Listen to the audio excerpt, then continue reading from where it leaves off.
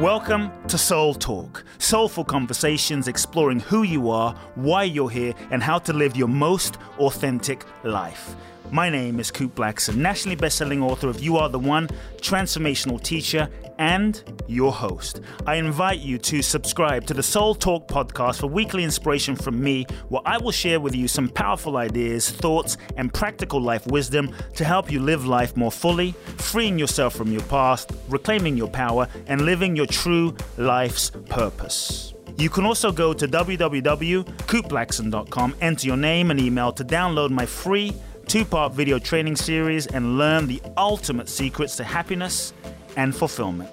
Let's get started with Soul Talk. Welcome, folks. Welcome to another special episode of the Soul Talk podcast.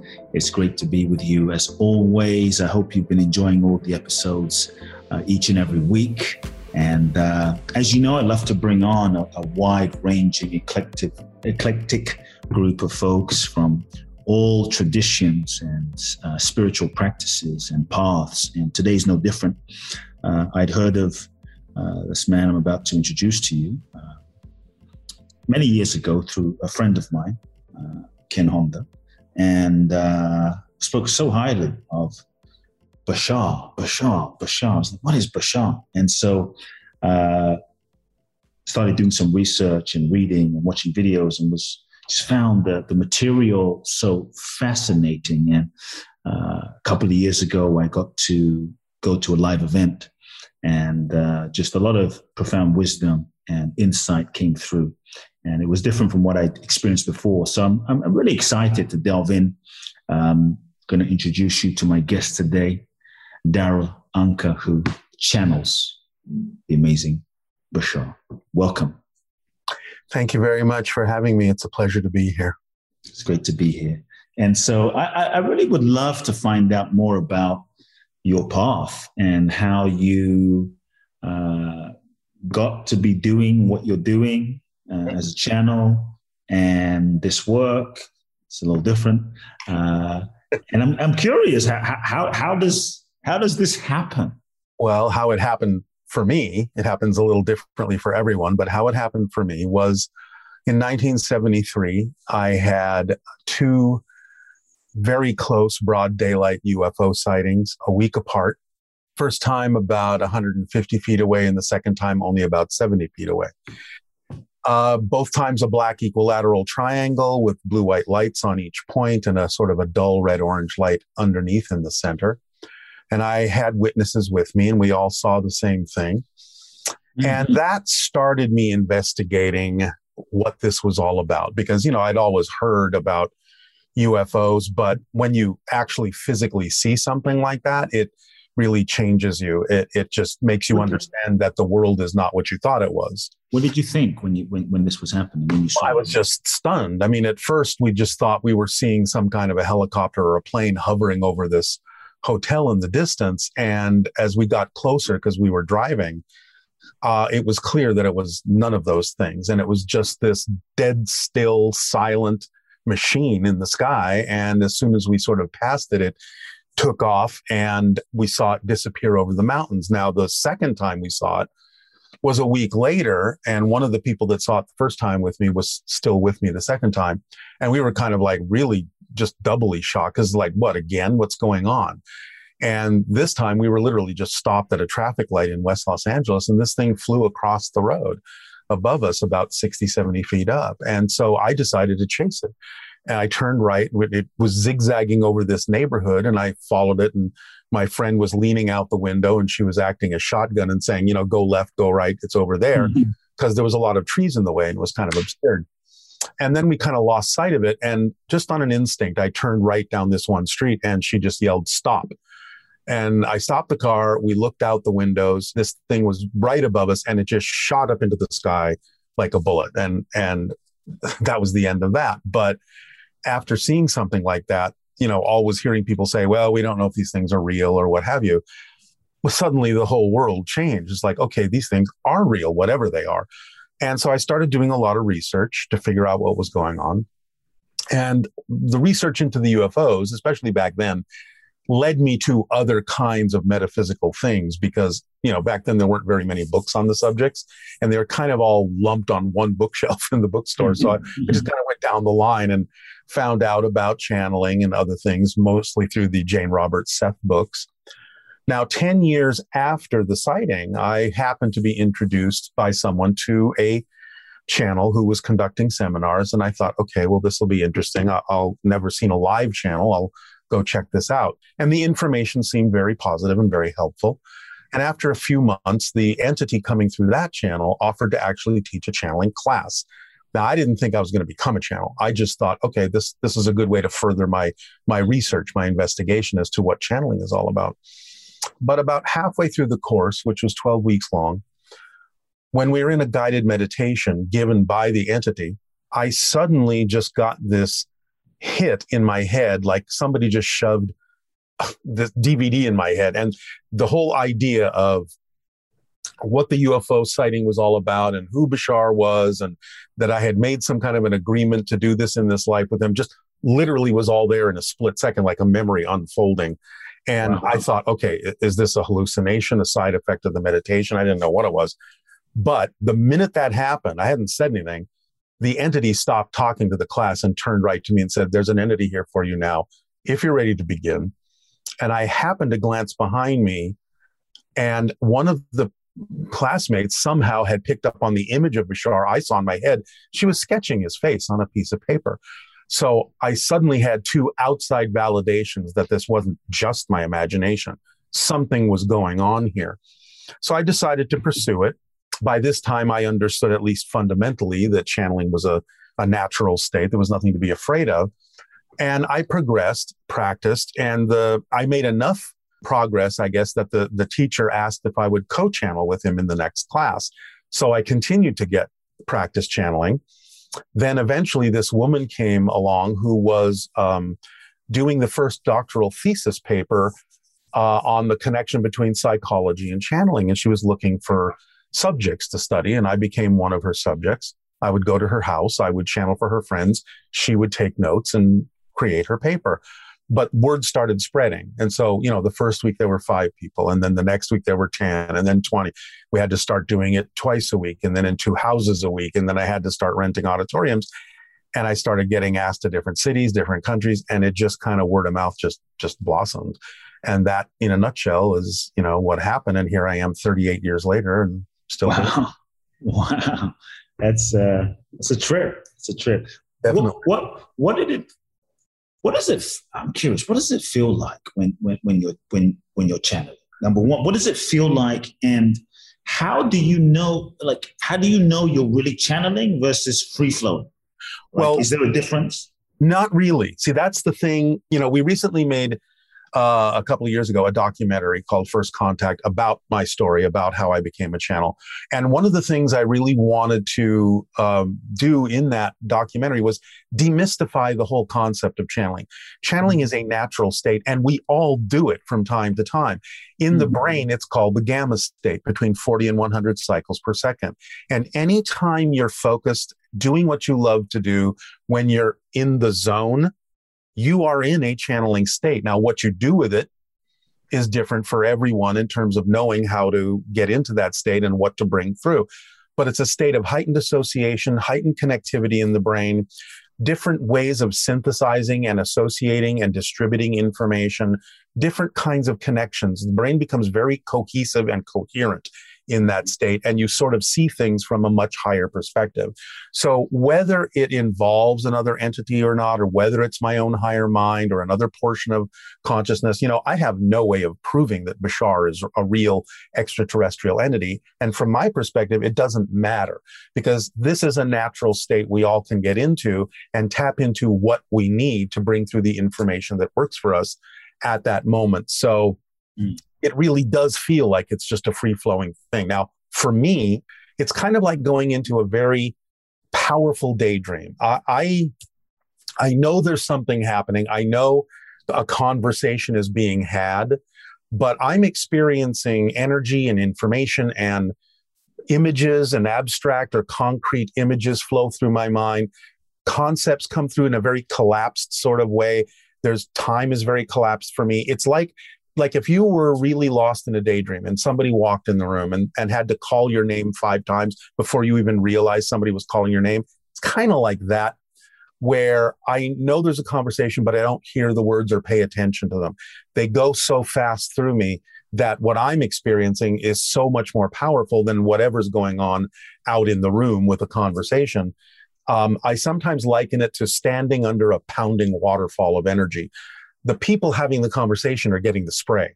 I'm experiencing the waterfall. So it's a all-encompassing kind of deep daydream, very dynamic, very powerful. But that's how I experience it. Different people might experience it in different ways. Wow. So how, you talked about this gamma state. Mm-hmm. Before we go there, because I have so many questions I have, just to clarify for those listening in, who is Bashar?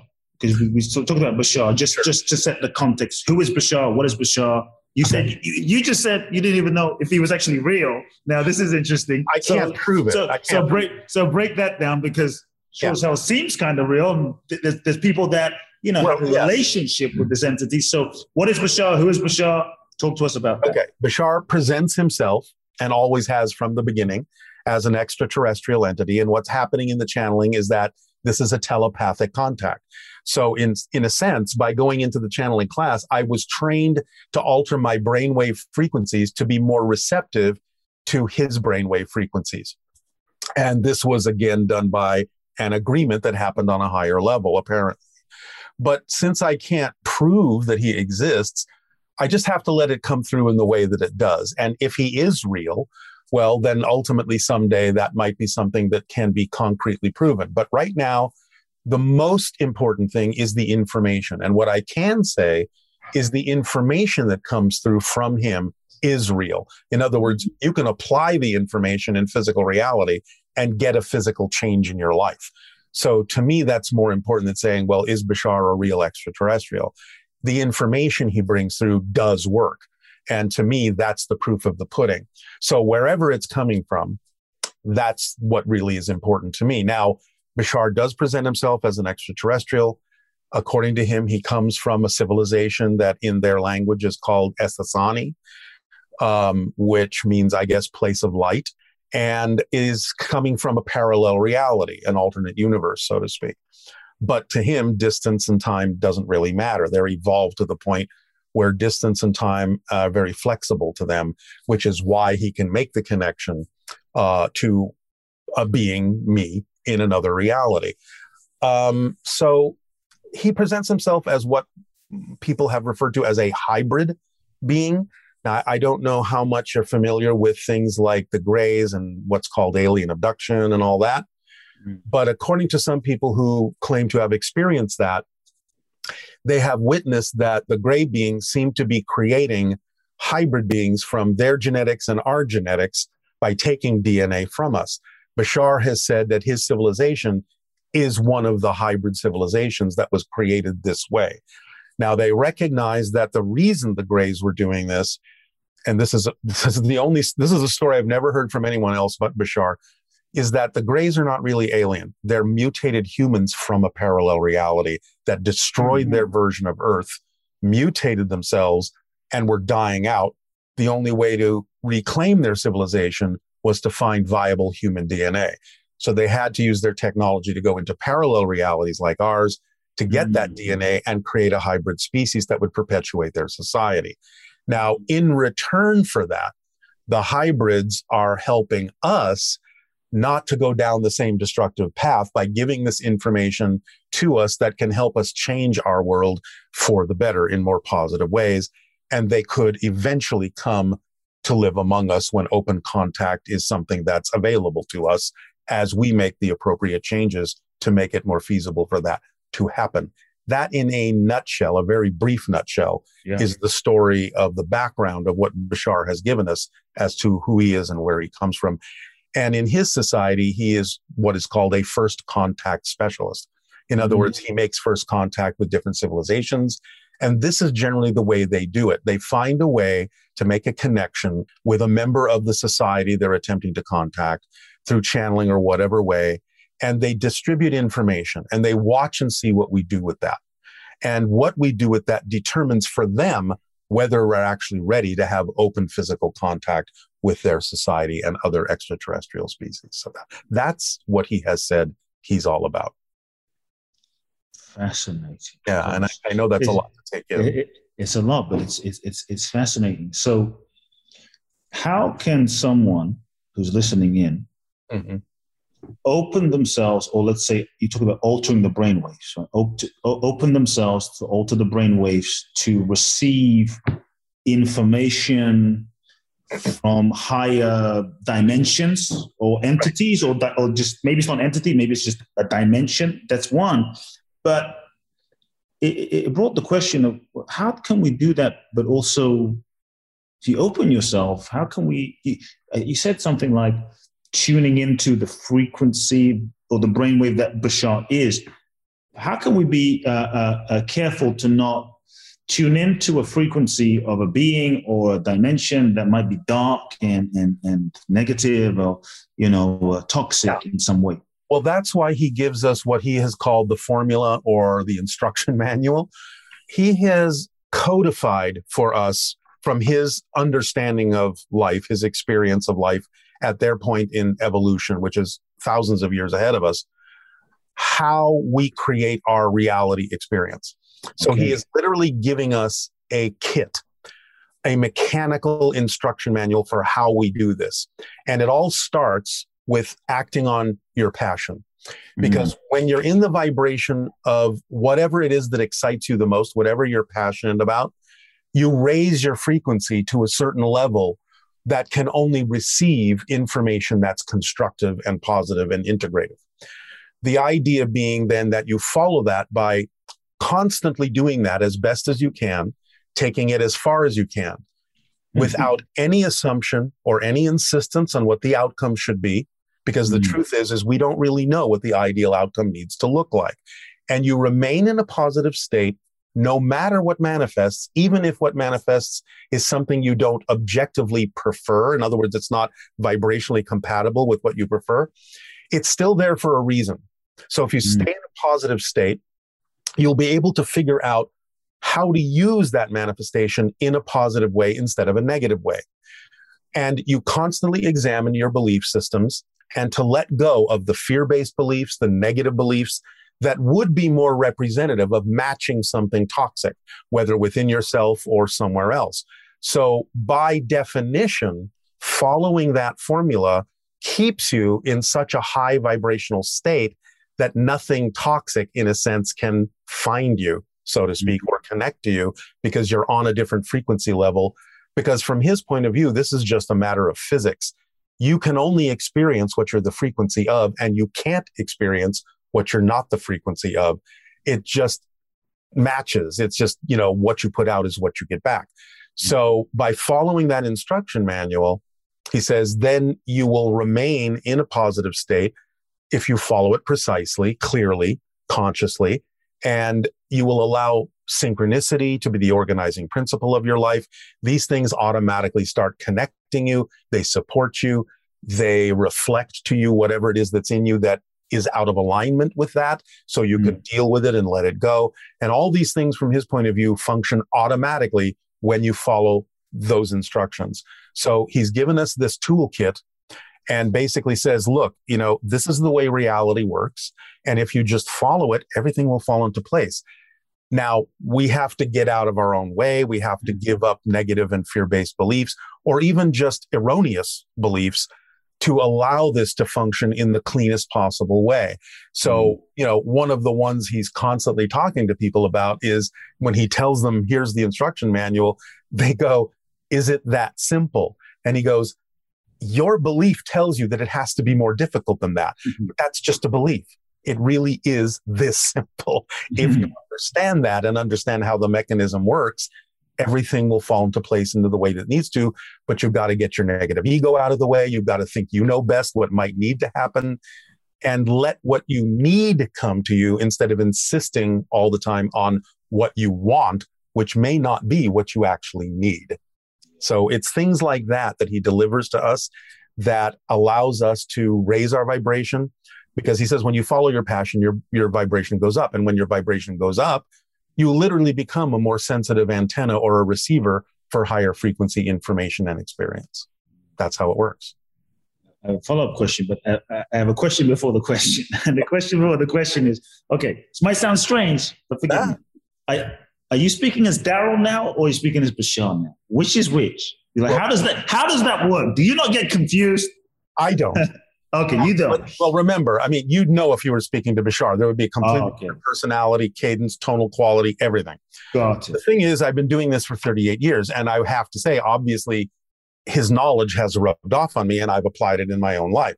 I can talk about it myself now, and I sometimes often do, like this in interviews, or I'll give lectures as myself, because, you know, Bashar delivers information in seminars, and it's, you know, a 2-hour seminar, and he can only touch on so many things to so many people in that amount of time. So I have started teaching classes myself on his principles, because then over the course of maybe several weeks, people can really dive down more deeply into the principles and really hone their understanding of what it is he's talking about, so they can really make it their own and make it work for them. So after 38 years, I mean, you know, it's like you give seminars, you know that when you're in the flow, you just know what you're talking about because you've been there, you've experienced it, you've done that. So at this point, I can do the same thing. Now, there are questions I can't answer of maybe, you know, a more personal or cosmic nature that Bashar can dive into, he can sense because of where he's coming from. But in terms of his principles, at this point, the concepts are completely ingrained in me. I use them in my own life, and I know how to talk about them. So gamma state, you talked about gamma opening up. What can we do to open up more of that gamma state to be more receptive? Are there any specific techniques? Or? That's what I'm saying. It goes back to the formula. Follow the formula. Almost every question of that nature goes back to, here's the formula. Wow. There are no more instructions. Don't change the instructions. Don't add to them. Don't take away from them. That's how you do it. That's why he's giving it to us, to make it as simple as possible. Now, is it that simple? It's that simple. It's that simple. And this is what I love about doing this, is because when people really, truly, finally apply it, and they come back to me and they go, oh my God, it worked. And it's changed my life profoundly. And that's what I get out of this. It's really gratifying. Again, I'm sure you know the feeling when people come and say, hey, you know, this thing you told me, this technique, this idea, this perspective, it changed my life. That is what tells me that I know it works, because it's not just me applying it, it's other people, and they come back and said, it absolutely works. So again, the idea is you can use whatever technique you want, but that's based on the idea of the first principle, which is, what are you attracted to use? What are you excited to use? What is it that you're passionate about doing? Is it meditation? Is it some kind of crystal work? Is it this? Is it that? From Bashar's perspective, that's all valid. If you're attracted to use it, that's an expression of your passion. And that means it's your vibration. It's your path.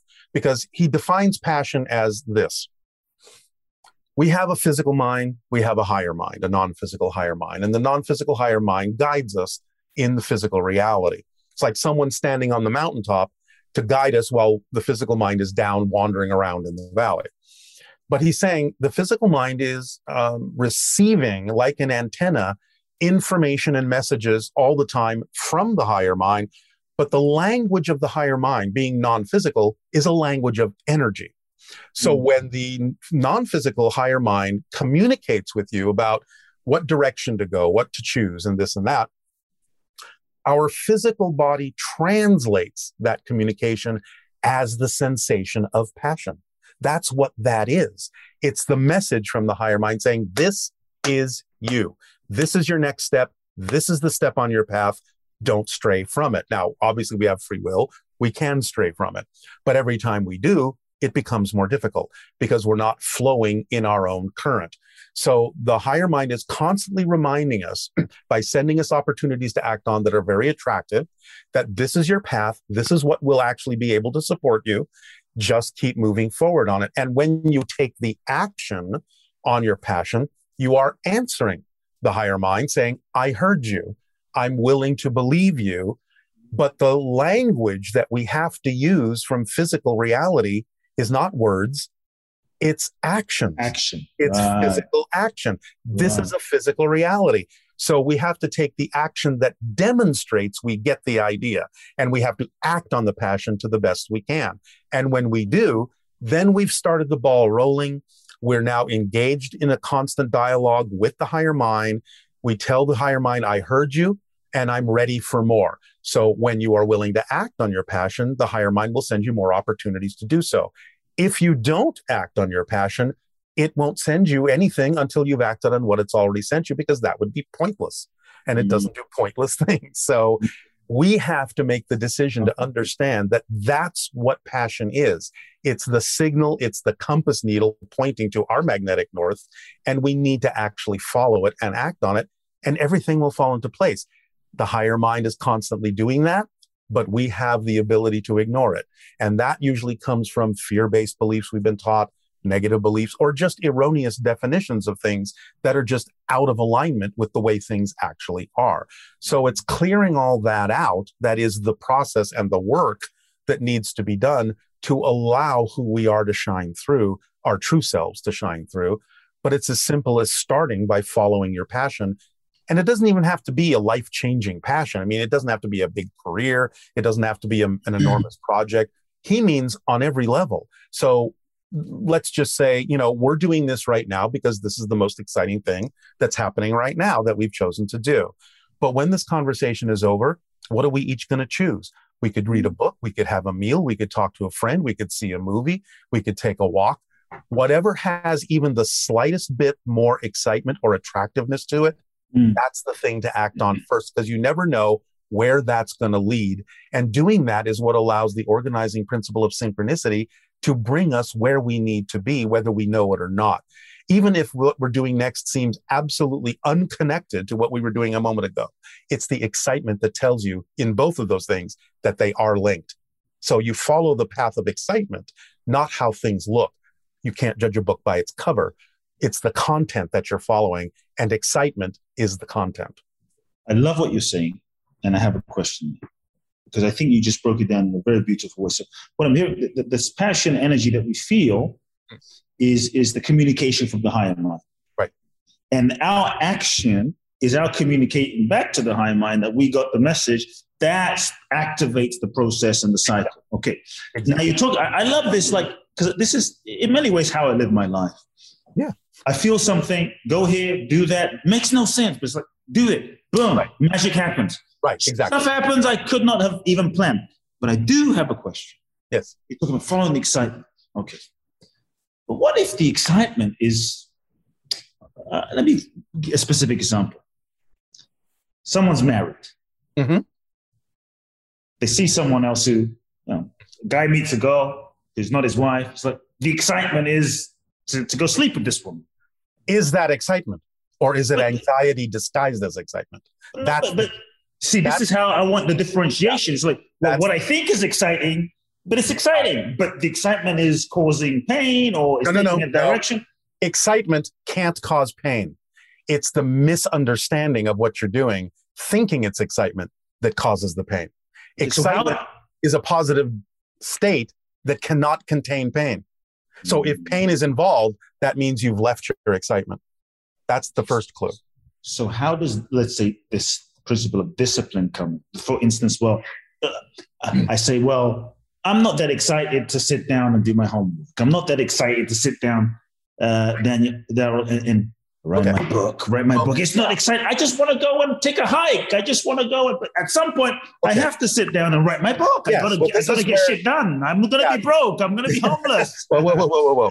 This is where honesty comes in. Real honesty about why you choose to do what you do. And it really comes down to what? The thousands-year-old philosophy, know thyself. So you have to have a really clear conversation within to honestly address why you're choosing to do what you're choosing to do. Because it's very easy for many of us, because we're taught all sorts of fear-based beliefs, to disguise that as excitement because we don't want to look at it. We don't want to know that we're in fear. We don't want to know that we're making choices out of desperation or anxiety. We don't want to face that idea. We're in denial about a lot of things that are in our belief system. And again, This is where, when we examine what we believe to be true about ourselves, we have to be searingly honest and transparent about who we are, why we're choosing to do what we're choosing to do. And also, at the same time, not impose assumed societal structures on what might be a real attraction to another person, but that doesn't necessarily mean what you think it might mean. A strong attraction does not have to be formatted in a typical societal outcome. So you don't necessarily, when you're honest with yourself, have to realize, oh, I'm so attracted to this person that it means we're going to have sex. It might be for a completely different reason. And if we're really transparent and honest with ourselves, we might realize that the strength of the attraction bears absolutely no bearing on the way in which that relationship needs to unfold. It just means that it's an important relationship. There's an important reflection here for us. And it may even be, paradoxically, that the way we feel that it should be might be the thing that's being pointed out to us as that's what you believe. That may be the reason for the strength of the attraction, to point out to you that you believe you've got to have an intimate relationship with this person, when that may not actually be true. So it brings everything to the forefront of our consciousness so we can examine ourselves, really know ourselves, and understand why we choose what we choose to do instead of just blindly choosing it. The other point you brought up that I want to address is, when we say, okay, I'm not really excited about doing this. First of all, we have to always make sure, again, based on our belief systems, that we're not the one dampening the excitement when it might be exciting if we went about it in a different way. So assumptions we have ingrained within us automatically help us sometimes define things in a way that doesn't work. We just automatically assume, well, that's a negative thing. That's a hard thing to do. That's difficult. That's not fun. But that may not be true. We may be the ones that are defining it in a way that doesn't make it as exciting as it could be. Now, if the excitement naturally wanes, it's not you saying, I've defined this in a negative way and that's why it's not exciting, and it naturally wanes, then that's fine. There is something else that you need to be doing that's more exciting. But you always have to double check first whether you're the one that's making the excitement go away because of assumptions and definitions that you've been taught to hold on to that don't necessarily have to be the case. Or if it truly is waning, there may be another way to do it. Even if it's the same thing, there might be a different way to do that thing that is more exciting, because we each have our own path. And even sometimes having, and obviously this would be just in certain cases, having someone else do it for us. And I don't mean that in a negative sense. I don't mean taking away responsibility, but sometimes having help is still us doing it in a more exciting way. I get what you're saying. We have to examine all those things and see where it is we actually fall in the spectrum of where the choices are being made from within ourselves. Because very often we just automatically attach definitions to things that are not necessarily the real definition, or certainly not necessarily the workable definition that works for us. So when Bashar is talking about making a choice, he's saying when something comes up and you feel a negative thing, don't rush past it. Don't ignore it. Don't suppress it. Stay with it. Ask yourself, why am I feeling this way? Where is this coming from? Because that's the moment that's most important, is figuring out what you believe to be true about yourself in this situation that is bringing up a negative reaction. Because you can't have a feeling of any kind in a vacuum. A feeling has to come from something you believe to be true, whether it's conscious or unconscious. So if you use the feeling, use the fear, use the hesitation, use the distasteful sensation you're getting, and backtrack it. What would I have to believe is true about myself in the situation to feel the way I'm feeling? Then you're using the fear and you're using the negativity in a positive way to illuminate what the belief within you is and bring it to conscious recognition to realize that it makes no sense what you're buying into. And he said you can ask it a different way. We're so used to dealing with fear that it might even be more powerful to figure out what those beliefs are by asking the question from the opposite point of view, which is, if I did move forward in the way I say I prefer to, what am I afraid might happen? that will usually reveal the fear-based belief. I'm afraid I might get lonely. I'm afraid I might not have enough support. I'm afraid that I'll be judged. I'll be ostracized. All these things we come up with that are not necessarily true at all. They're not facts, but they're what negative beliefs are getting you to believe. And here's why, if I may go on. Yes, please. Bashar explains that beliefs are a particular kind of a mechanism. First of all, physical reality from his point of view is not real. It's a projection of consciousness. It's an illusion. So something has to happen to make us believe that physical reality is real so we can have a physical reality experience, right? Because our natural state is non-physical. We're spirit. And therefore, to have a physical experience, we have to kind of impose a framework on our consciousness to focus us in a way that allows us to have what we think is a solid physical reality in a physical dimension, which is only, again, an illusion. The way this happens, the structure that causes this, are the belief systems. So belief systems are designed to perpetuate themselves, because without believing something to be true, we wouldn't have a physical experience at all. Now, we have no problem with positive beliefs reinforcing themselves because they're positive. We like them. We enjoy them. But negative beliefs can only use negative mechanisms to reinforce themselves, to perpetuate themselves. And that's what they're designed to do, is perpetuate themselves. So negative beliefs will use all sorts of tactics, fear-based tactics, to prevent you from letting it go. That's how it perpetuates itself. So if you say, well, I really am excited about doing this, the fear-based beliefs that you may be holding on to will say, oh, well, but if you do that, something really bad might happen. You never know. It could be worse than what you're experiencing now.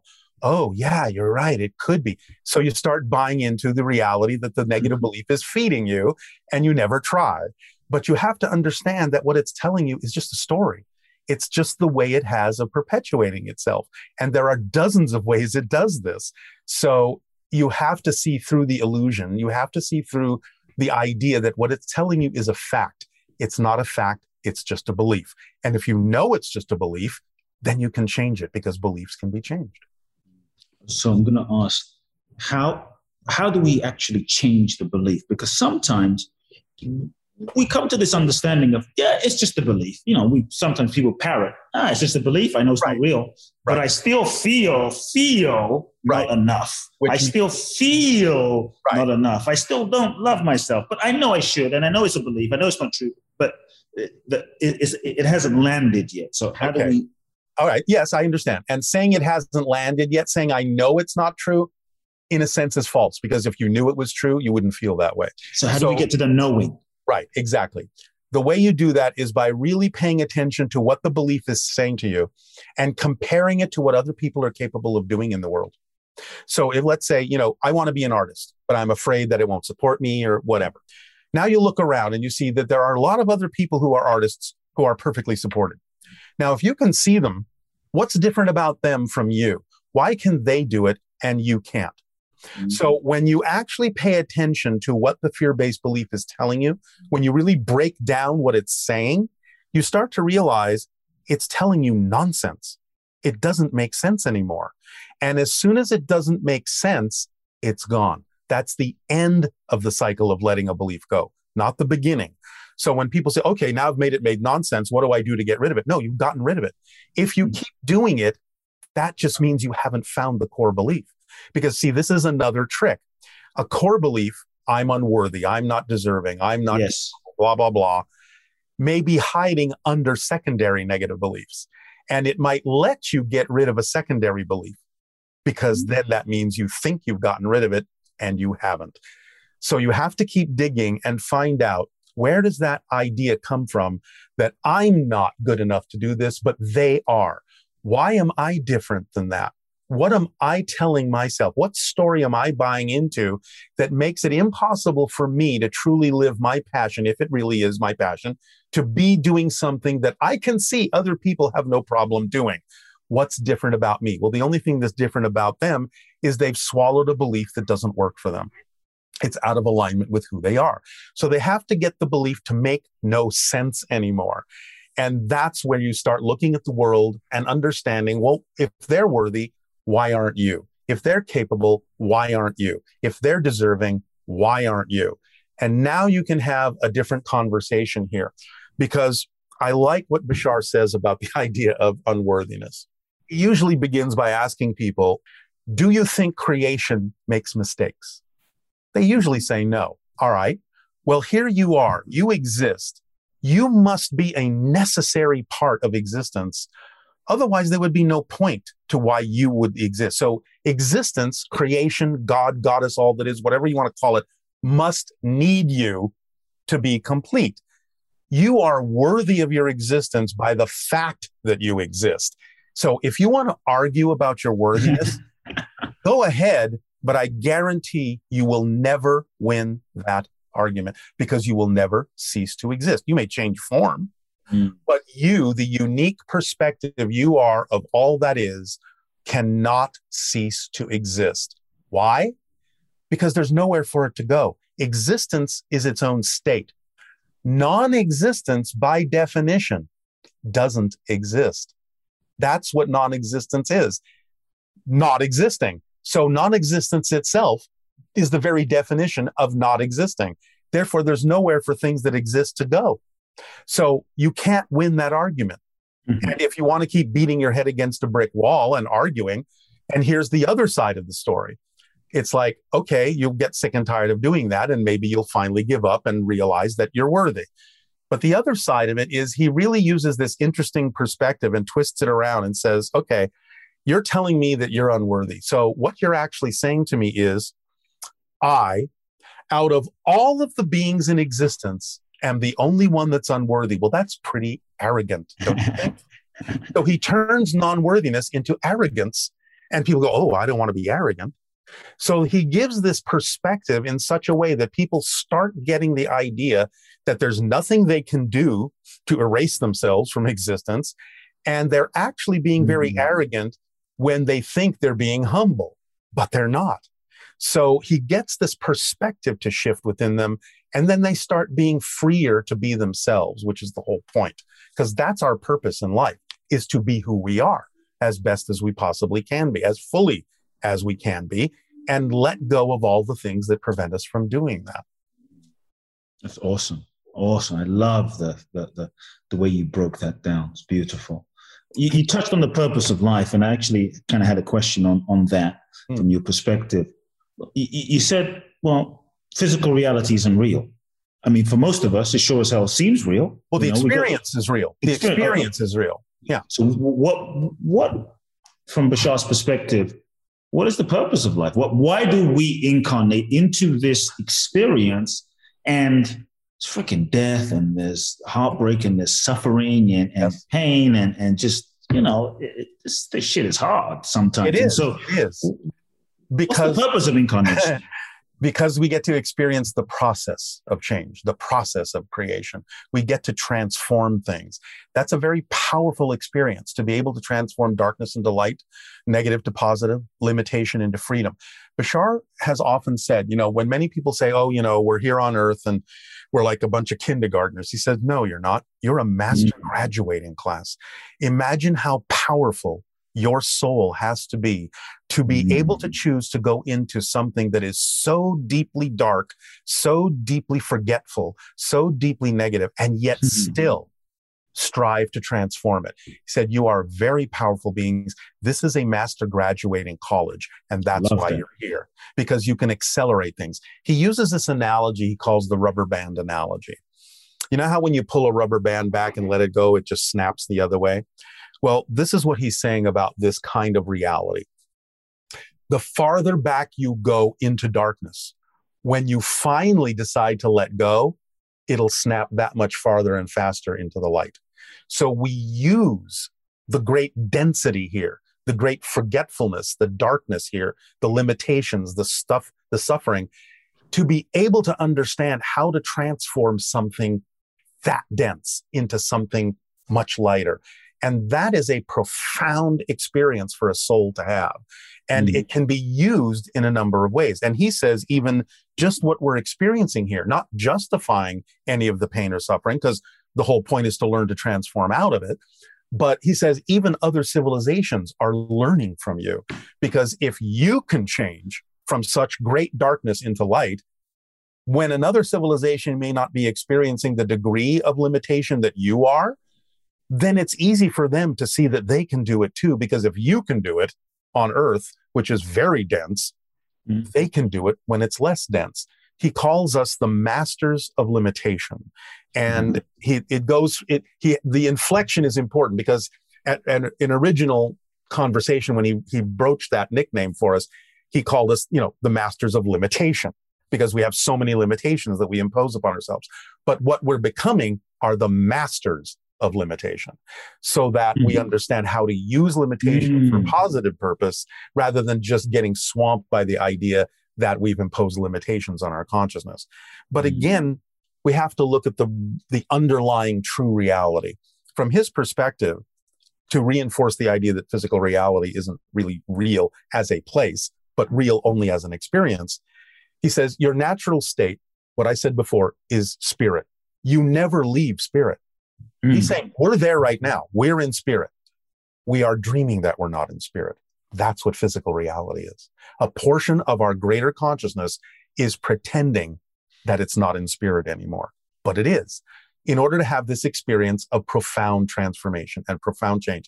Plus, being more in a realm where time and space are more solid and felt more solidly, he says, you can discover something about yourself that you didn't know, a new perspective, a new process, a new angle of who you are. And it's that discovery from a new perspective that actually expands creation. Because he's saying that the structure of existence never changes. It is what it is.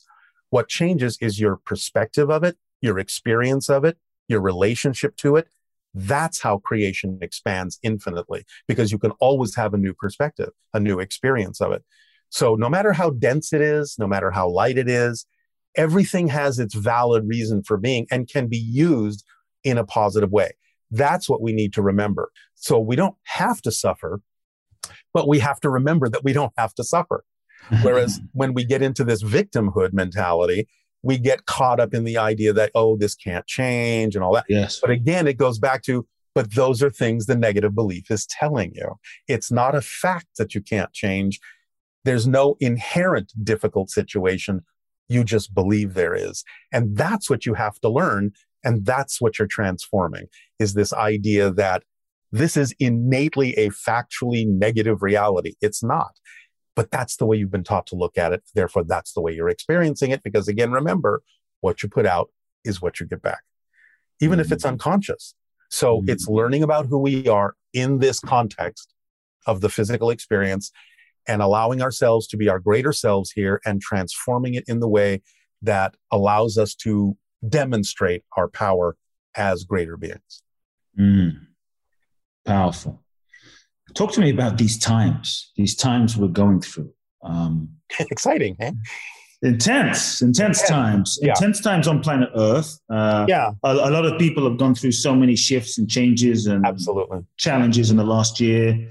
Death, jobs lost, dreams shattered. And so from your perspective, Bashar's perspective, speak to the times we're going through since COVID hit and what is happening in humanity, in the evolution of humanity. Well, it is a time of transformation, and that means it's a time for owning up to the consequences of the choices that we've made, any of which have been negative.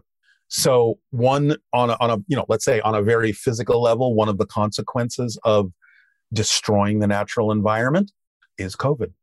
Because when you destroy a natural environment where viruses normally thrive, they have to go somewhere else. And if we're the only thing that's left, they go to us. So it's one of the consequences of destroying the environment. And the idea, again, is still, it gives us an opportunity to look at ourselves, to choose something different, to respond in a more positive way to what's going on in our relationship to nature, to the world, to each other. It's an opportunity to expand our understanding of our connections with each other and what it is that is more representative of the kind of reality we say we would prefer, but don't necessarily always act like we prefer it. Again, going back to that, you have to act the way that is representative of the reality you want to prefer. You can't, just give it lip service. And also, he's saying, we are at the end of a cycle of limitation now. We're going into a new cycle. And therefore, everything has to come out on the table.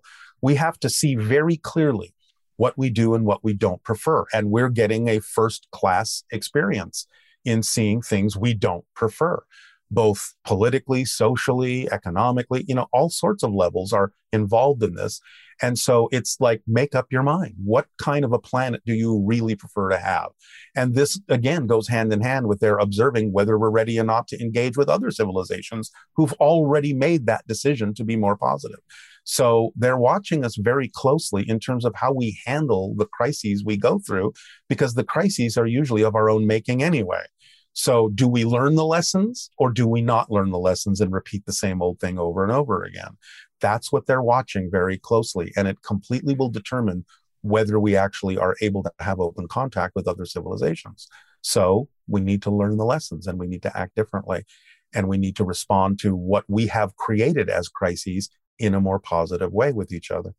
Wow. But that's what's going on right now. So it's all coming to a head. In a very, very intense way. Yeah, absolutely. You talked about learning the lessons. I'm curious on an individual level now. Let's say in this life, someone, I don't learn the lessons.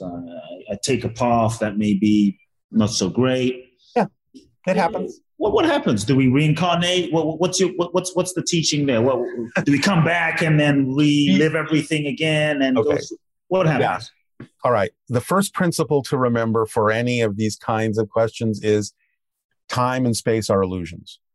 Okay. Everything exists at the same time. It's just on a different frequency that we interpret as the past and the future, but everything is simultaneous. An analogy that Bashar often uses is television. If you're watching a television program, there are hundreds of other programs playing at the same time, right? So when you change the channel, you get to see a different program. Now, that doesn't mean the program you were watching a moment ago doesn't exist anymore. It's still playing. So he's basically saying reality is structured this way. People who live in the past aren't living in the past. They're living right now, but they're in a frequency we call the past. People from the future are living right now, but they're in a frequency we call the future.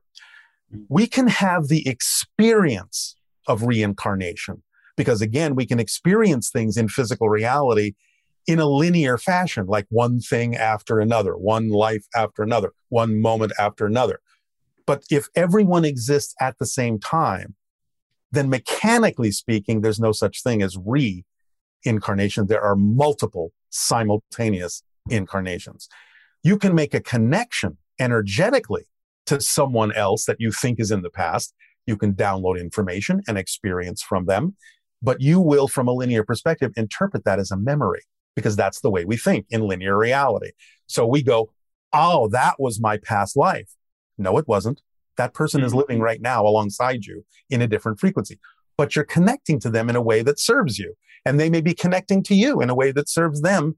It's like an internet that's dynamically fluctuating and changing, but it exists in the present throughout space and time. So it's not like our soul necessarily becomes that person. Exactly. Elvis becomes, Justin Bieber or someone else. It's not like that. And this is why you can have that, that old chestnut of 50 different people saying, oh, I was Caesar. Right. Well, 50 different people can connect to Caesar, but obviously they can't all have been Caesar. So, of course. But if the mechanics of what Bashar is saying is true and everything exists simultaneously, then thousands of people can connect to Caesar. It's just that they have to realize it's not their past life, but it's their connection. And they're downloading information and experience from that individual who we call a historic individual. So that's the mechanism that underlies the experience of reincarnation. And reincarnation is simply the way we experience the mechanism from a linear space-time perspective. So now that I've laid that out, the idea basically is you always have choice at every level. So even the idea of not learning something in particular in this life, you're an infinite eternal being. What's your hurry? You always have a second choice. Forever. It never ends. So yes, it's important in one sense that You could learn certain things now, and it might benefit you and other people in a certain way to do so. And you might have even decided to be here for that purpose. But, you get lost and you can forget. And if it doesn't work out, well, okay, you chalk it up to experience as a soul, and you make a decision as to what you're going to experience next. You're always given the choice, as far as I understand it. Beautiful. What is God then? What is all that is perspective? From Bashar's perspective, I share his perspective. All that is existence itself, self-aware existence is what we call God. It is everything. It is everywhere. That's why, it doesn't need to exert any force because it is everything. It's experiencing everything. Everything is an expansion of it, a reflection of it. You, me, everything is another way that God has of experiencing itself within its existence. So from Bashar's perspective, they just refer to it as all that is. Beautiful. Final few questions, Darryl. This is beautiful. Really enjoying my time with you. Thank you for just sharing so much. My pleasure. This could open up a can of worms, but you mentioned it a few times, so I'm wondering if anyone else is wondering. You talked about other civilizations. Mm-hmm. In our mainstream world, we often don't talk about other civilizations on CNN or Fox News. Sure. We like, no, we're the only things that exist. And so, can you say anything about other civilizations? Like, from your understanding, what other civilizations? Can you speak to them? Can you break it down? A little bit from what I know Bashar's talked about, but that's, more Bashar's backyard than mine. Yeah. Because he's a first contact specialist. They have, I guess, what would loosely be referred to as an interstellar alliance of hundreds of civilizations. We already have some familiarity here with civilizations like the Pleiadians, like Sirius civilizations, things like that. Mostly the ones we're sort of familiar with are the ones that are somehow directly or peripherally engaged with Earth.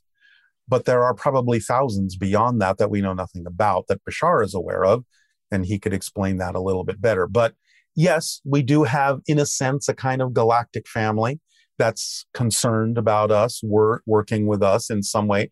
But again, they can't do it for us. They have to go only so far to help us realize how we can help ourselves. And then we have to make those changes in order to make ourselves more vibrationally compatible to be able to interact with a civilization that is, much more together, so to speak.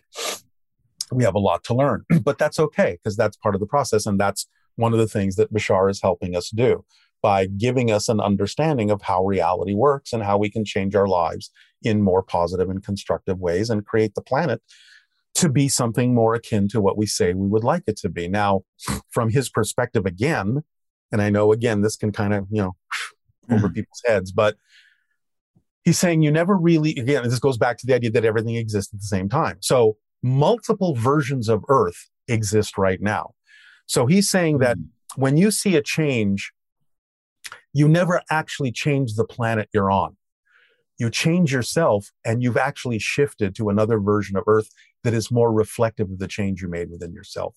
But again, from a linear space-time perspective, we create this concept of continuity, and we think we're on the same planet, and we're not. And this happens literally billions of times per second, according to him. You are literally shifting billions of times per second through different parallel versions of Earth, different parallel universes, but we look at it as one timeline. So if you understand that that's what's actually mechanically going on, then you also understand that you actually become a different person. And this is what creates the side effect called time. Change, time, space is the side effect of our consciousness shifting its perspective through parallel realities billions of times per second. That's what time is. So if you understand that and understand you're a different person every change you make in a different reality, you can be whatever you want to define yourself as that fits the purpose of your theme. So we really are quite free to be who we prefer to be within a certain theme that we've chosen to experience. And we're really not held back except by our definitions of what we think reality is. And that's why he's trying to get us to understand reality from a very completely different perspective that frees us up to be able to experience the truth of reality, the flexibility of reality, because we're the ones generating these experiences. Reality doesn't happen to us, it happens through us. And yet we don't know that yet. I felt that reality doesn't happen it happens through us. And I love this idea of as we wake up to that, the flexibility. Yeah, it's beautiful. Final question, Daryl. You shared so much.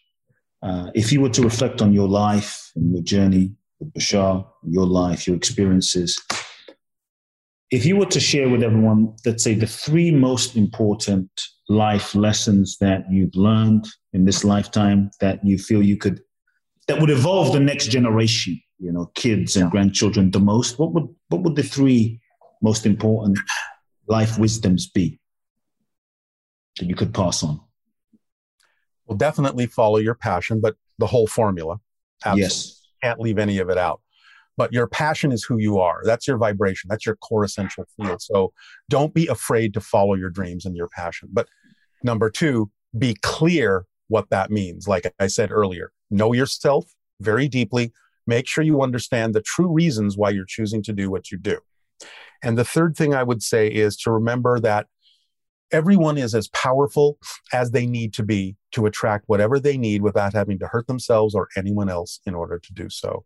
And it needs to be a more self-empowered, kinder world, interconnected world, where we really, really celebrate the diversity and the differences, because paradoxically, that's what creates unity. It's not about being homogenous. It's not about thinking like other people. It's not about being like someone else. You can't be like someone else. You are unique. But by celebrating the true uniqueness of the diversity and the differences in us, then we create true unity. It's like having a puzzle piece. A puzzle piece is a certain shape, and all the other puzzle pieces are slightly different shapes. They all fit together to make the big picture. And without that diversity, you wouldn't get the big picture. So when you try to be a shape you're not, you don't fit in the big picture anymore. Just be the shape you are. Be your true self. I would say that. Daryl, I have really, honestly loved this interview, and thank you for coming on. Thank you for doing the work that you have done the last 38, 40 years. What's the best way people can find out about you, your work, Bashar, best website, anything you want to share about that? I'll give you 3. For Bashar information, they can go to bashar.org, BASHAR.org. For my film production work, you can go to ziafilms.com, ZIA. films.com. And for other things I'm doing, like books and so on and so forth, you can go to darylanka.com. So all those 3 will give you a pretty round understanding of what it is I'm into and following my own passion in life. Awesome. Folks, we'll put all of those links, bashar.org, ziafilms.org, darylanka.com. We'll put all of that in the show notes, ziafilms.com. We'll put all of that in the show notes, and I hope you really enjoyed today's episode. Very much. And everyone. Thank you so much for creating these opportunities for this kind of a sharing. I think it's really important, and I had a great time. Awesome. Thank you, Daryl. Everyone, I told you this was going to be special, and I really hope today's episode with Daryl expanded your perspective, and I hope some old beliefs have been shifting and falling away, and you're seeing some of the nonsense of some of them and the deeper reality of who you are. So do me a favor, everyone. Send me an email, coopblackson@coopblackson.com. Let me know your key takeaways from today's episode. Make sure you subscribe to Soul Talk and share today's episode with everyone in your life that you love. Catch you next week on Soul Talk. Love now. If you've enjoyed this episode of Soul Talk, please do share the podcast with all of your friends. Let everyone know, and make sure you download Soul Talk today. I'm looking forward to next week, where I'll get to share more inspiration with you. Meanwhile, follow me on Facebook, Instagram, or social media. You can find out more about my work at www.coopblackson.com. If you feel ready to take your life to the next level, join me at my exclusive event in Bali, www.boundlessblissbali.com, where you can find out more and apply. Also, make sure to remember to download my free 2-part video training series and learn the ultimate secrets to happiness and fulfillment at coopblackson.com. Sending you all big hugs and love now.